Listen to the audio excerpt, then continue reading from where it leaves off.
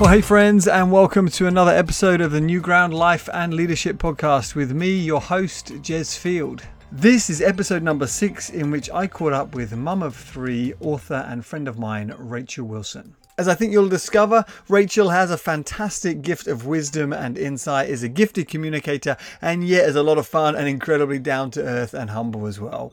Together with her husband, she co-wrote the popular book, The Life You Never Expected, in which she walks us through her journey into parenting and learning how to thrive with 2 children with special needs. I think that Rachel is a gift to the church, and I'm hoping that our conversation encourages you and enables you to thrive as a follower of Jesus wherever you are and in whatever you're going through. Before we dive in, I just want to remind and encourage you to subscribe and share this podcast wherever you can. That way you'll be kept up to date and informed about all the podcasts as and when they come out. If you want to reach out and say hi to me for whatever reason, you can do so by emailing podcast@newgroundchurches.org. I'd love to hear from you. Okay, well, here we go. Let's sit back, grab a cup of coffee, and enjoy today's conversation with Rachel Wilson. Well, Rachel, the question we're opening with at the moment is tell us something either about yourself or life and leadership that you've learned over the past 6 months. So I think probably whatever I've learned, and maybe that's still crystallising at the moment, is probably based upon around how weak I am and how naturally lawish my heart is, and how I need the grace of God more than I have perhaps realised before. Yeah, I'm interested in that. What do you mean? What the lawish bit? Yeah, I think it's Luther that says about you fall off the horse one way or the other, only to get back on it and fall out the other way. And I think the way I fall off the horse in the gospel is often towards being legalistic or lawish, or thinking perhaps that God's love for me depends upon my performance rather than on the performance of Jesus. And that works okay, perhaps if you feel like you're performing well. Yeah. Whereas in lockdown and the pressures of the last few months, when you realise that you can perform even less well than you'd expected, suddenly you have to become more aware of the grace of God, or just be crushed over under your own sense of weakness, really. Yeah. But Dane Ortland's Gentle and Lowly has been salve for my soul in the last few months. I mean, it's been such a difficult 6 months. I imagine not more so for people with children, young children. Presumably, all 3 of yours have been at home with you for the majority of the time, or were your eldest 2 still able to go to school in any capacity? Yeah, we had them all at home for 8 weeks. Andrew was kind of my husband was attempting to work from home. And then I hit a bit of a wall around May half term, and thankfully our older 2 are in special schools. I had a conversation with their head teacher, and thankfully they went in for 2 days a week, which was huge really in terms of rebalancing family life. And God was so kind in terms of the timing of the phases they were in, just worked for being inside more. But yet over the course of a few weeks and months, it wears you down like any mum listening, any parent listening probably. Yeah, you mentioned your 2 eldest are in special schools, which is a large part of the subject of your book, A Life We Never Expected. Do you want to give us a brief summary of your book for those who haven't read it, and some of the unique challenges or particular challenges that you face as a mum over lockdown with children with special needs? Yeah, so we wrote The Life You Never Expected when probably Zeke, our oldest, was about 6 and Anna was about 4, and we'd just been through a really turbulent time in our life where our older 2 children, who'd perhaps been a little slow to gain milestones, both of their development, one after another, went into reverse, and they lost the speech and the motor skills and the social skills that they'd gained, and became very anxious and vulnerable and unstable in many ways. Our middle child, Anna, has also got epilepsy. So over the course of that 2-year period, really, our lives just felt like everything was just flung up in the air. And we wrote the book as a response to that. It's deliberately raw, about how to cope and come to terms and still have a relationship with God when something completely unexpected in your life happens.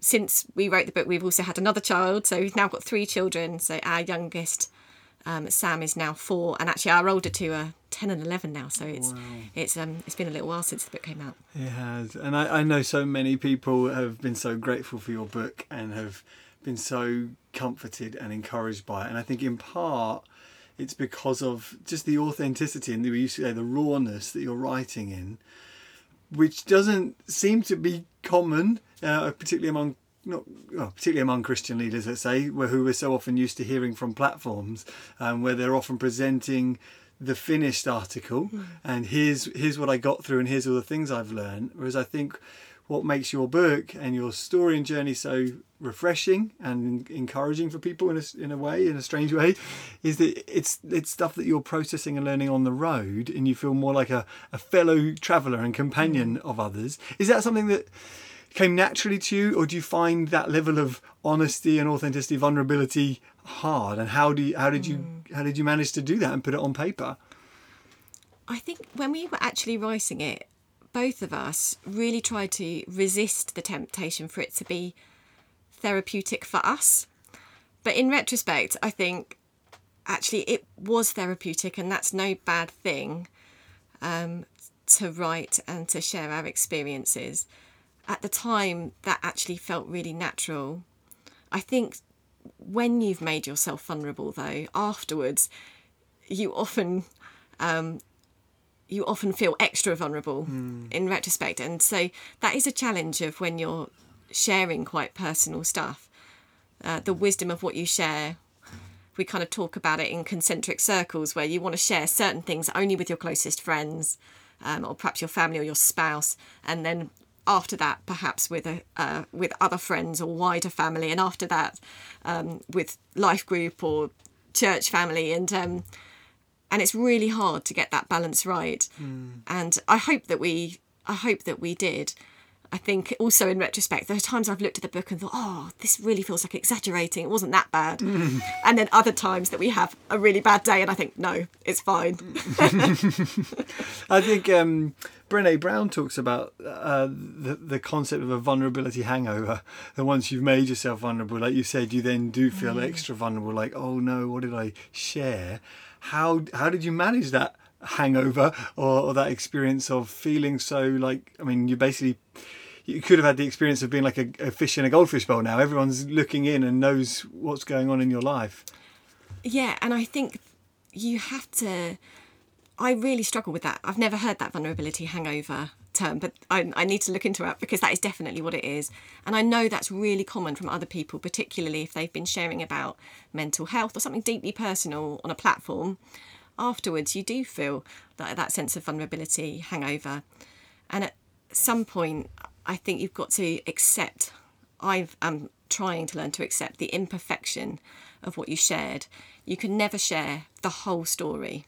You can never share in any one interview or one book or one sermon every facet of everything that went on. You can't do everybody justice. And you've got to come to terms with the imperfection of what you share and trust that that's what everybody else is doing as well.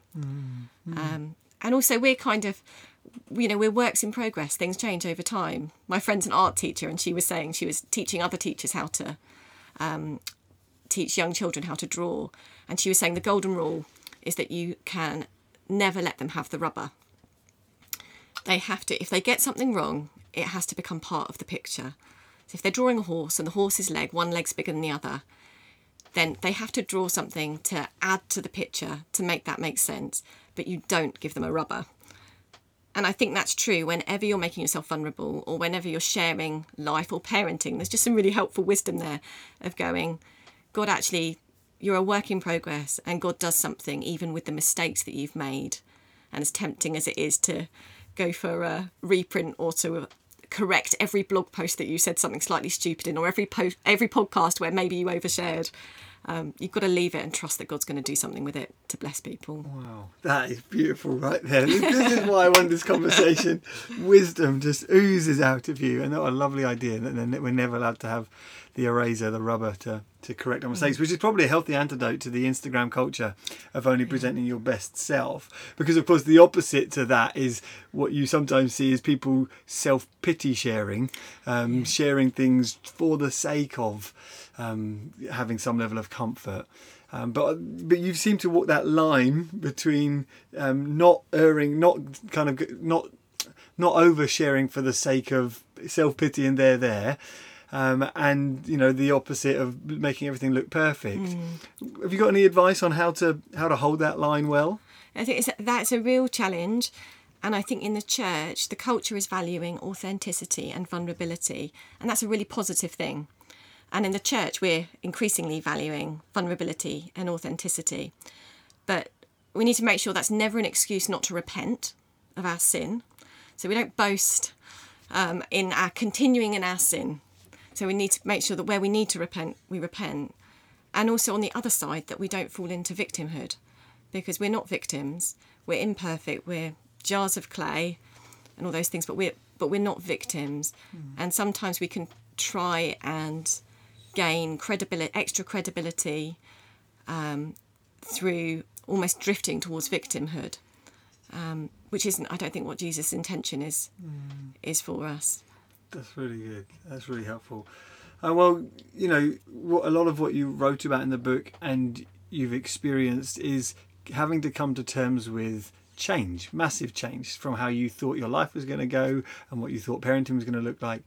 And that's all of us have been through a massive series of changes over the past 9 months or so, as we've all had to adjust to living in a world with this level of uncertainty.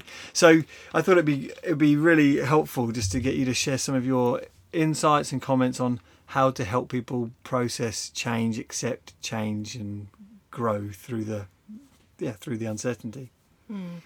Yeah, I really struggle with change. I think my older 2 children, part of their autism really is being quite rigid about plan making. And even in parenting them, I'm naturally inclined that way anyway. But in parenting them, I've become more and more like that as well. I like my routines. I'm quite a rigid thinker. And I really struggle with unexpected change. I think realising that God saw it coming is really helpful. And I love the word provide, because you have pro before vid to see. So he saw it before. So he has seen it before, and he will provide. He saw it coming, and he has got, there's a ram in the thicket. There is a plan that he has that you didn't see coming, that you didn't know about.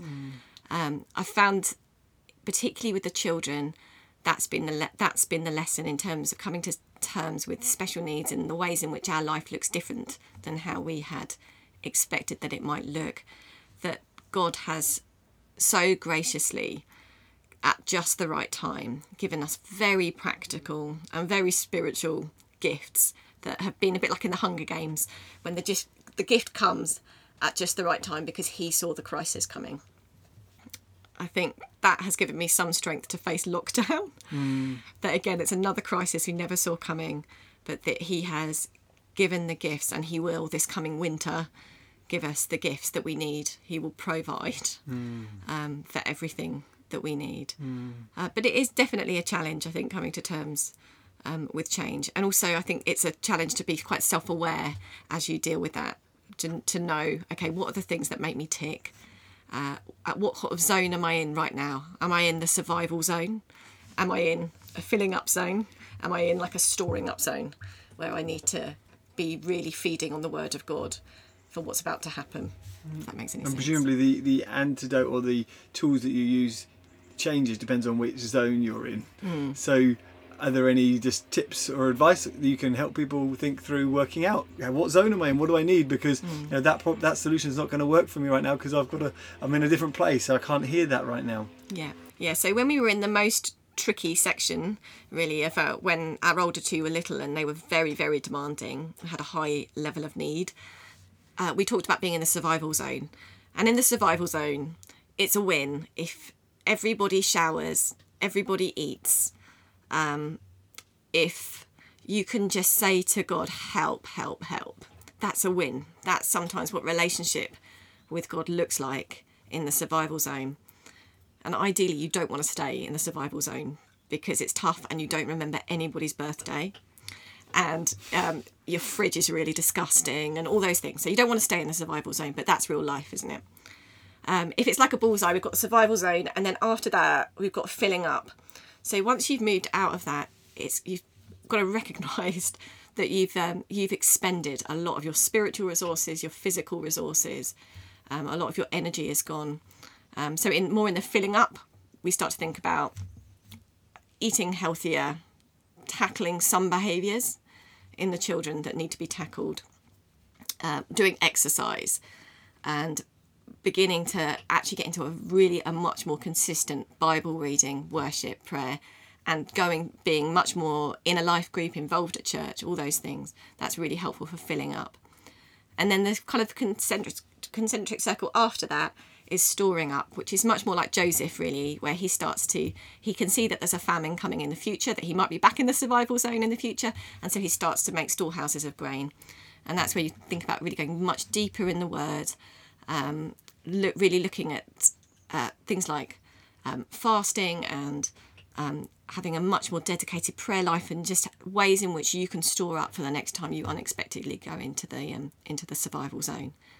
And so it's kind of, I think that's always a fluid thing. That's not a strict rule, but that's helped me in terms of naming where I am and what I can expect of myself, and having a little bit of compassion on myself as well. I think through lockdown, we've probably all moved in and out of those, all of those zones at some point. That's so helpful, and I think it strikes me that part of the big challenge for us is the dent to our pride to accept and acknowledge I'm in survival mode. I'm not a god. I'm not superhuman. And coming to terms with our own creatureliness and our own limitations and weakness, that's a very humbling experience. And it's one that often we don't want to tell people about, or we don't want to acknowledge, because we all want to be, not just in the storing up zone, we want to be in the giving away to others zone. Yeah. We want to be the one that people depend on. And, we have all these prophetic words and promises about you're going to be an oak of righteousness and people are going to come and get shelter and shade under your branches. You think, I want to be that pillar in the community. But there are times of just self-realisation where you think, no, I'm not that right now. How have you thought about that process? Yeah, I think it's much more humbling to receive the food rota than to be on the food rota, isn't it? We all want to be on the meal, contributing meals to other people. We don't want to be the one in need of the meal rota. It is absolutely, it's really humbling. And I think that's a challenge to come to terms with. To be fair, it's nice being on the meal rota too. So you mentioned providing and knowing that God's a provider and that he sees before what's coming. Do you have any specific examples over the last few months that you can you think of, and do you write down and record examples when they happen to help remind you when you're back in a zone of discouragement perhaps? Yeah, I'm nowhere near as consistent enough at writing stuff down, but that's such a helpful thing to do. I think, were you asking specifically within the last few months? Yeah. Instead of in the last few years? Yeah, I want to get to the nitty gritty. So I think, like I mentioned about the phases that the kids have been in, just working in terms of the indoor activity. So it was really practical. So when we went into lockdown, our daughter Anna, who is usually physically very tactile and physical and needs a lot of sensory input. So Anna's 10, but she's bigger than our oldest. She's on my lap most of the time. Her developmental age would be around 12 months. She wants to stroke your face and mouth objects and some of those things. She does have some speech. But she just got into this phase where all she wanted to do was to be read stories in her bed, which was incredibly lockdown friendly. Our boys who are 11 and 4, their point in which their relationship was when lockdown hit meant that they suddenly were on a very similar developmental plane as well. And they just wanted to race cars along the kitchen floor, which was doable in lockdown.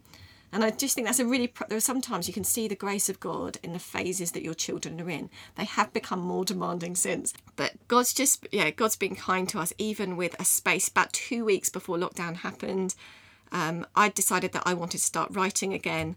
And so we made a study in our house, which we had never had before. That study obviously immediately got requisitioned for Andrew's use, but we had a place that he could work quietly, so that was okay. And we discovered a new walk, which we did the same. Basically, we did the same routine every day for 6 weeks because the children had lost every other sense of routine. So in order to create a new routine, it had to be really practiced. So we'd do car races, we'd make a smoothie, we'd eat an apple, we'd have lunch, we'd watch something, we'd go on a walk in the Downs, and it was the same walk that we did. And we just release Anna into a field of sheep. And we just found this walk that was safe for her and where we weren't going to bump into other people, and because she is no respecter of the 2 metre rule, we found somewhere that worked, and actually in strange ways actually has really strengthened our family life. And routine, as I understand, for children with autism, routine's very important. How have you found routine to be very important for yourself, and where does routine become very hard and heavy when it is so repetitive? Yeah, I think there's a balance, isn't there? Because I like routine, but yeah, there is a challenge once it's exactly the same thing. When particularly our daughter senses an increasing amount of chaos around her. So, for example, if we go on holiday, so we're in a different house, a different country perhaps, with different people, the way her coping mechanism with that is to become extremely routined.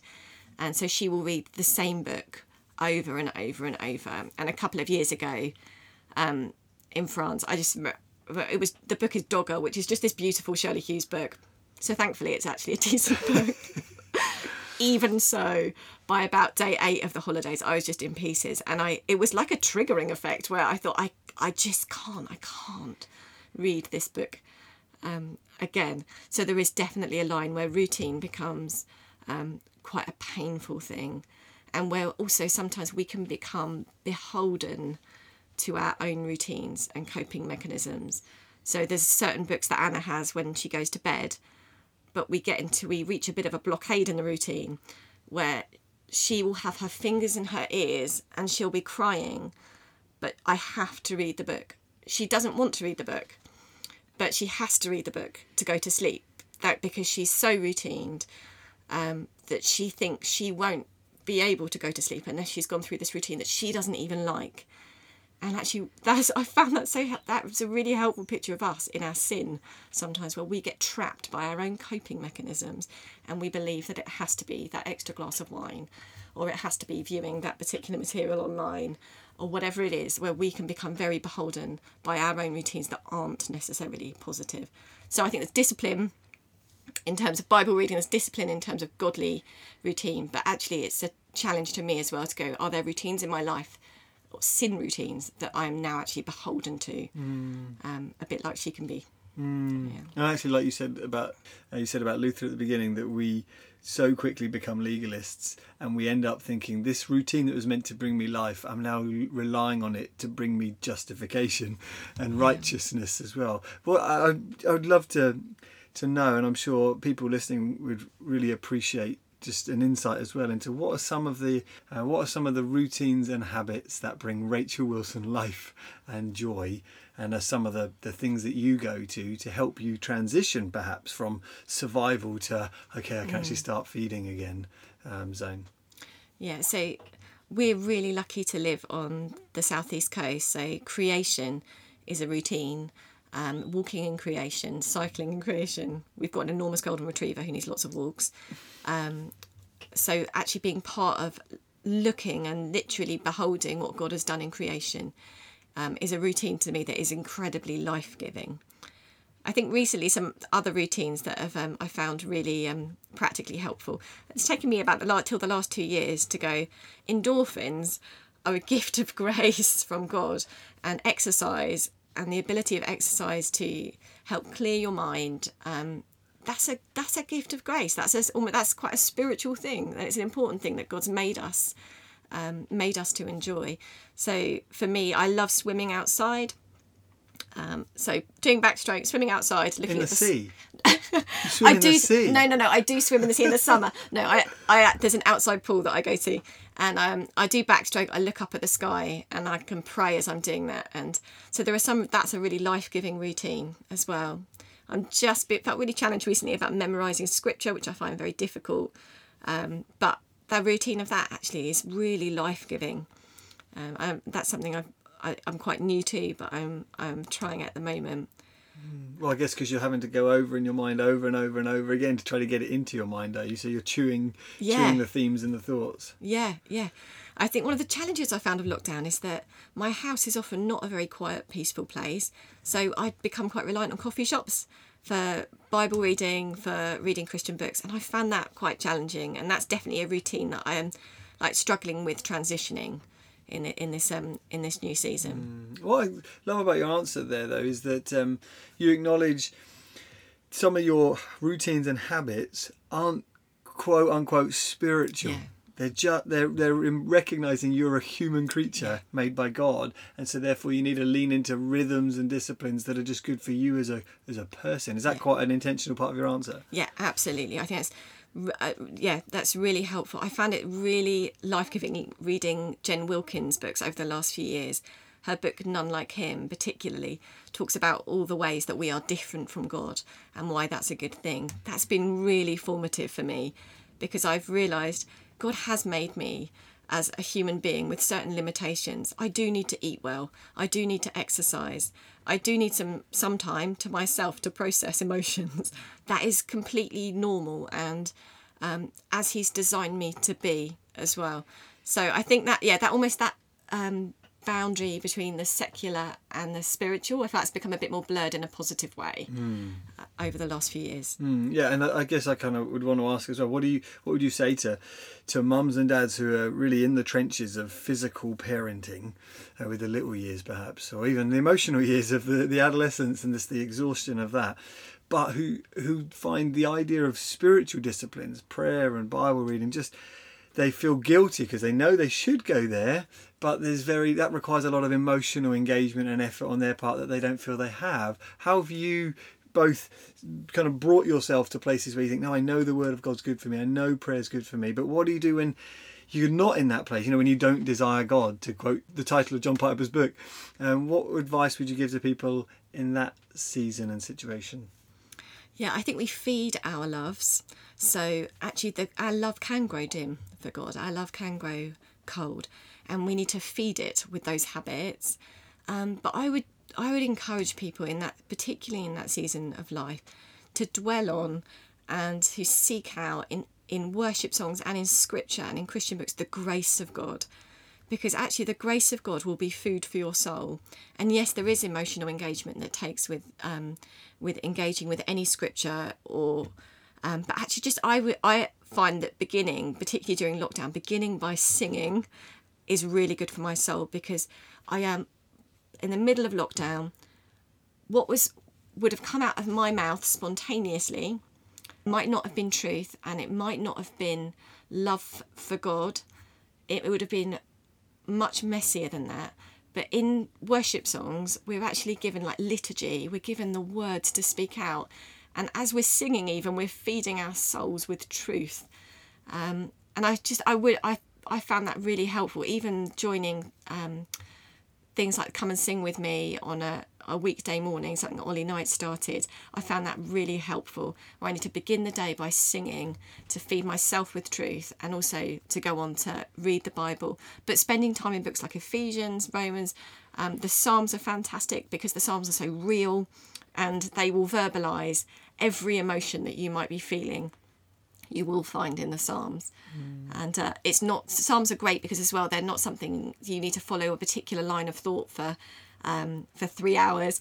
You've got something that's food for your soul and that sums up your emotions and brings you quickly before God. And that's liturgy that we've been given, just to read it aloud, to sing it aloud, and to remind ourselves of truth. What role and how have you managed to maintain involvement in a community outside a community like the church? And what advice would you give to people who are in a difficult season and are trying to self-feed like you're describing, But the idea of being part of a church community just seems like an extra effort that they haven't got the appetite for. How have you still managed to maintain a love for and a need for and involvement in the local church?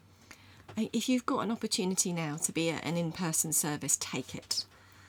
Because I think I've been really blessed. Our church in Eastbourne has just started doing a 7:00 Sunday evening one, and that's just been really great. It's probably the most engaged I've been in church for years in terms I'm just not surrounded by children. I'm really fortunate I've got someone who can be at home and look after the children at 7:00 on a Sunday evening, and I know that's not true for everyone. But in-person meetings now, if they are available, take the opportunity, if you can, for community in that sense, even though it's imperfect, even though we're masked up and it's not perfect. Take that opportunity. Also, a few years ago, I just really struggled going to evening life groups. I was just exhausted by the evening, and I struggled to wind down afterwards and get babysitters and all those things. About 3 years ago, I started going to a daytime life group, and that's just changed. That's made a huge impact on my spiritual life, just really practical. And at the time, it felt actually quite a sacrifice because it was a nursery morning. And I'm fortunate I haven't had to work as much in the last few years. But to give up a nursery morning when it's your only child free time felt really hard. But it has fed my soul, and it's vital. We're not meant to do Christian life alone. And so often, particularly at the moment, it can become a Jesus and me hotline to God with nobody else involved. And that is just not how God has created us to be. Community is part of knowing God and a part of sharpening each other and getting to know him better. And we can't exclude community. It can't just be a podcast long term. I know that's all got us all through. And podcasts are good, we're doing one right now. But it can't just be that. We've got to involve other people in our faith as well. And that, you know, we come back to the conversation at the start about authenticity and vulnerability. There's got to be people that you're actually talking to and sharing your life with, and not many people will be writing their lives down on paper and page. But you're right, having that courage to talk to people and to involve other people in your life. I saw a video that was made that you did recently, several months ago now, where you quoted from Spurgeon that you've learnt to kiss the wave that throws you on the rock of ages. And I just thought that was so encouraging and inspiring. For those who haven't seen the video, can you give us a premise of what you're talking about there, and what your encouragement would be from that?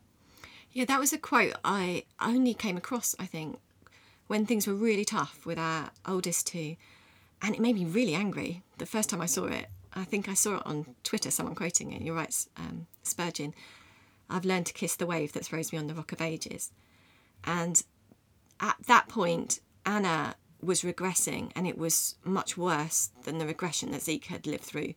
And her walking had become unstable. It was just awful. And I remember thinking, God, I will never kiss this wave. I will never kiss this wave of regression. And it's been like a journey over the last few years, and I am not there. I wouldn't say I've learned to kiss the wave of regression. Even now she's 10, that throws me on the rock of ages, but I am learning to kiss that wave. And some days I get it better than others. But I can see with time the wisdom of God, and that his plan is better than my plan. And that took a while to get to that point. But I can also see the love and the grace and the kindness that Anna's life in particular has drawn out of the people around her, in terms of a currency of love and kindness and mercy and compassion in our community. Sometimes our most vulnerable children can draw those qualities out from people in an incredible way. We've one of the saddest losses in some ways of not taking Anna to church, to in-person meetings at the moment, is now I realise what a loss that will be for our local church, for her not to be there. Huge loss. And I hope that as time goes on we can find ways around it.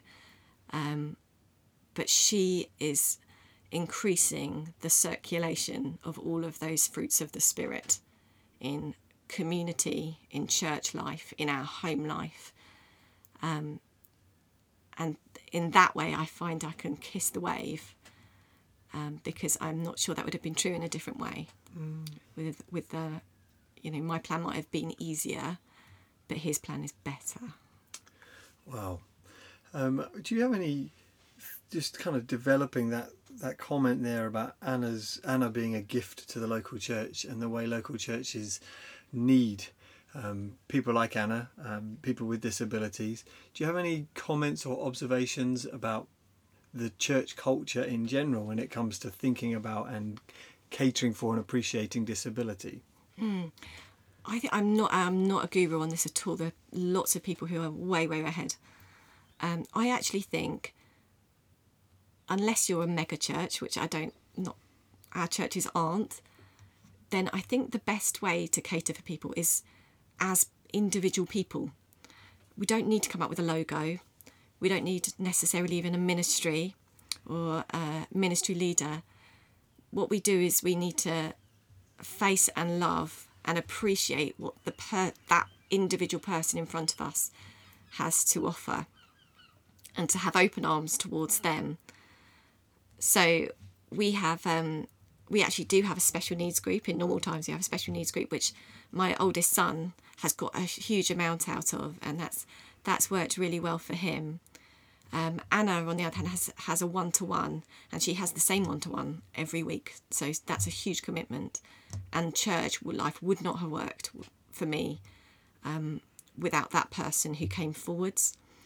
And Anna's uncontainable, so she can open any door now. So on a normal Sunday, she would roam the building, and she would storm the stage at certain points, and she would interrupt preachers, and all those things. But I knew that the people in the room, there wasn't judgment, there was appreciation. She's got very distinctive noises that she makes, and people afterwards would say, "Oh, I just love it when I hear her, because I think Anna's here. I can't see her, but I can hear her."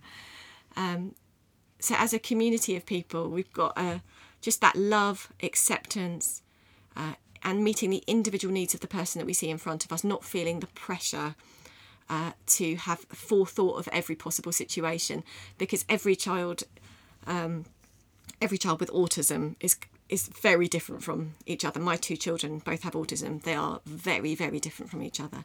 So we need to face the person that's facing us. That's really helpful.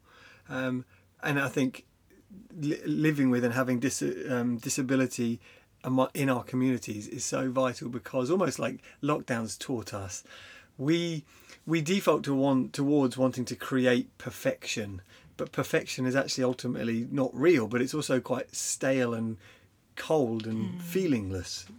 And as you're saying, I think there's the interruptions to our attempts at perfection, when someone storms the stage or interrupts something or makes noises or does something that we didn't plan for. And that grates with our sense of control and perfection. But actually, you're right, it's a helpful way, rather like the pandemic has been, interrupting our attempts to play God and say, no, this is life. This is the world, life under the sun. And you're supposed to learn to love this world, not try to always create a vision of an alternative way of being. How have you, I know in the early days, I think you wrote about this in the book as well, how did you learn to cope with some of the embarrassment that you felt in the early stages of Anna and Zeke's interruptions to normal civilized attempts at perfection, we might say? I mean, I cringe when I think back to those early days, and I know I was just coming to terms with it, but I just felt mortified. And I remember I'd put my hand over her mouth, I'd take her out of the room straight away. It took a long time for me to relax, and I think that's normal in terms of coming to terms. It was a grief at that point that I needed to handle, of being faced with a life that I didn't expect. But other people, that's where the church helps you. That's where community with other people help, because they're constantly affirming the value of that person to you and affirming the contribution that they make to church life. There was no way, as a person, I'm more naturally, I'd want to hide what I was going through more naturally. And the children did not give me the choice of doing that, because they were just really loud. And and really physical. So like they were running away from me the whole time. Like it was humbling, but it was also humiliating. So it did batter my pride, and things that they still do embarrass me sometimes. But over time, you start to heal and you start to see the beauty of the mess, the beauty in the mess, really. Rather than the curated perfection that we all kind of naturally crave. Wow. Any other thoughts or things that you kind of are thinking about that you think I would like to mention this or share that? I think the only other thing I'd say is just that to encourage people who are out there who are facing a death, really, in terms of a grief or a sense of being hit with something that's that they haven't expected, or self-death of having to die to dreams that they had. That's where we definitely were a few years ago, but it's not where the gospel leaves us. So death and resurrection are woven throughout Christian lives, and parenting in particular is always, there are multiple deaths during parenting. You have to die to your own pride, and you have to die to being able to control somebody else completely, and to them being exactly how you would like them to be. But death and resurrection are just woven throughout the Christian life. So God brings life. So if you're facing death at the moment, just be comforted that life has to follow death. It's just the story of Jesus, and it's the way the Christian life works. Hope comes in the morning. And I know that's easy for me to say and not to know what people are facing. Things much more challenging than what we faced. But hope does come in the morning. And resurrection life is always waiting for us, here and forever. Oh, wonderful. Thank you so much. Thank you for your time and for your wisdom and for your example, and you're a gift to us. Oh, thank you, Jez. This has been fun. Thank you.